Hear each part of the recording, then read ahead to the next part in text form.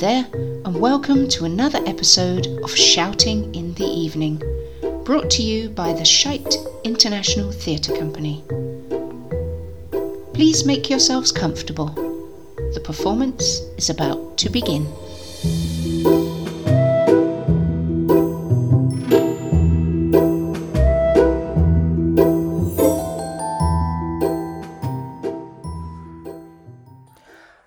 Oh, Bobby, isn't this romantic?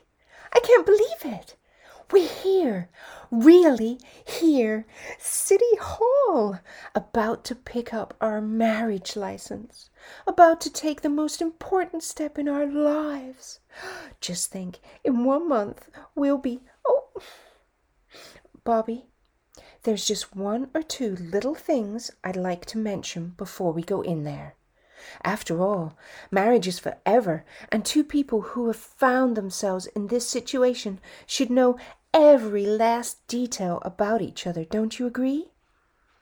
You can tell me all your quirks, but let me go first, because I'm a little nervous, and I'm only closing my eyes while I share this with you, because if I look at you while I say it, it'll never get said, so no interruptions, okay?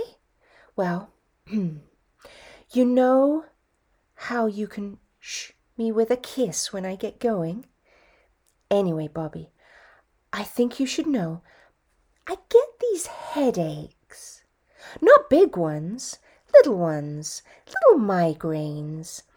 They just sneak up on me when I least expect it, and they can hang on for days, the buggers.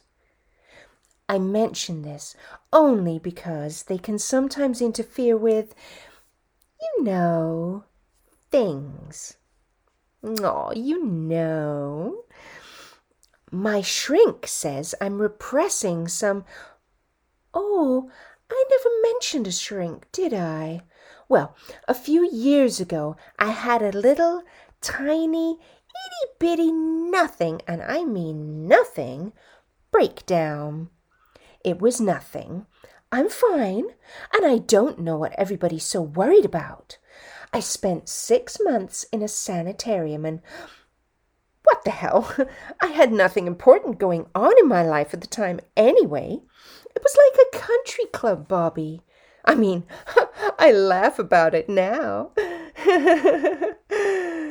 Anyway, as I was saying about my shrink, he thinks I'm... It's ridiculous. Most of what he says is a lot of horse manure, but Daddy pays him $150 an hour, so he gets to be right. I keep threatening to get rid of him, but he's number 22, and Daddy says $150's a bargain. Well, I don't care what that quack says. If there's anything that can cure a headache, it's a big, fat shopping spree at Bloomingdale's or Saks. Oh, I know that's a nothing thing to you, Bobby, though I do tend to go a wee bit overboard with my charge cards, which is why I think it might be a good idea to reconsider Daddy's offer to bring you into the business, Bobby. Daddy says I'm the most expensive child he's ever known.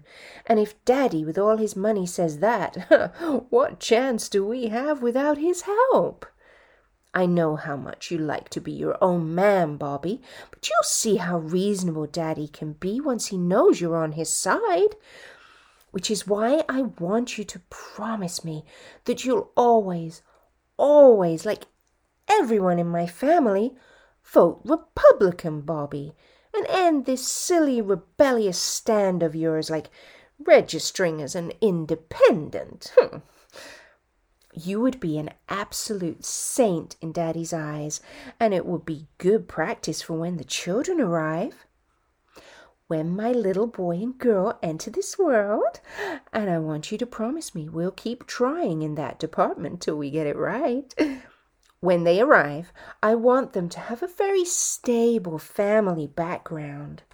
There's nothing that confuses children more than constant bickering among family members. God knows, look what happened to me.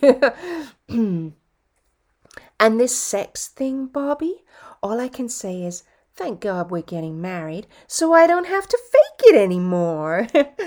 Well, Bobby, these are just a few of the things that are important to me. I'm ready to take the plunge now. Bobby? Bobby?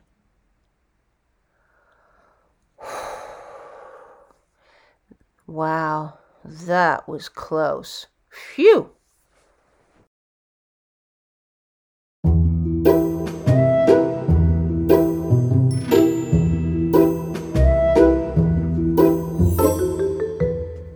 That was Love and Marriage and All That Stuff, written by Joan Forster and starring Ali Gallo. Thanks go to our esteemed technical wizard Ian for sound manipulation and button wrangling. Join us again next week for another Shouting in the Evening production. Cheerio!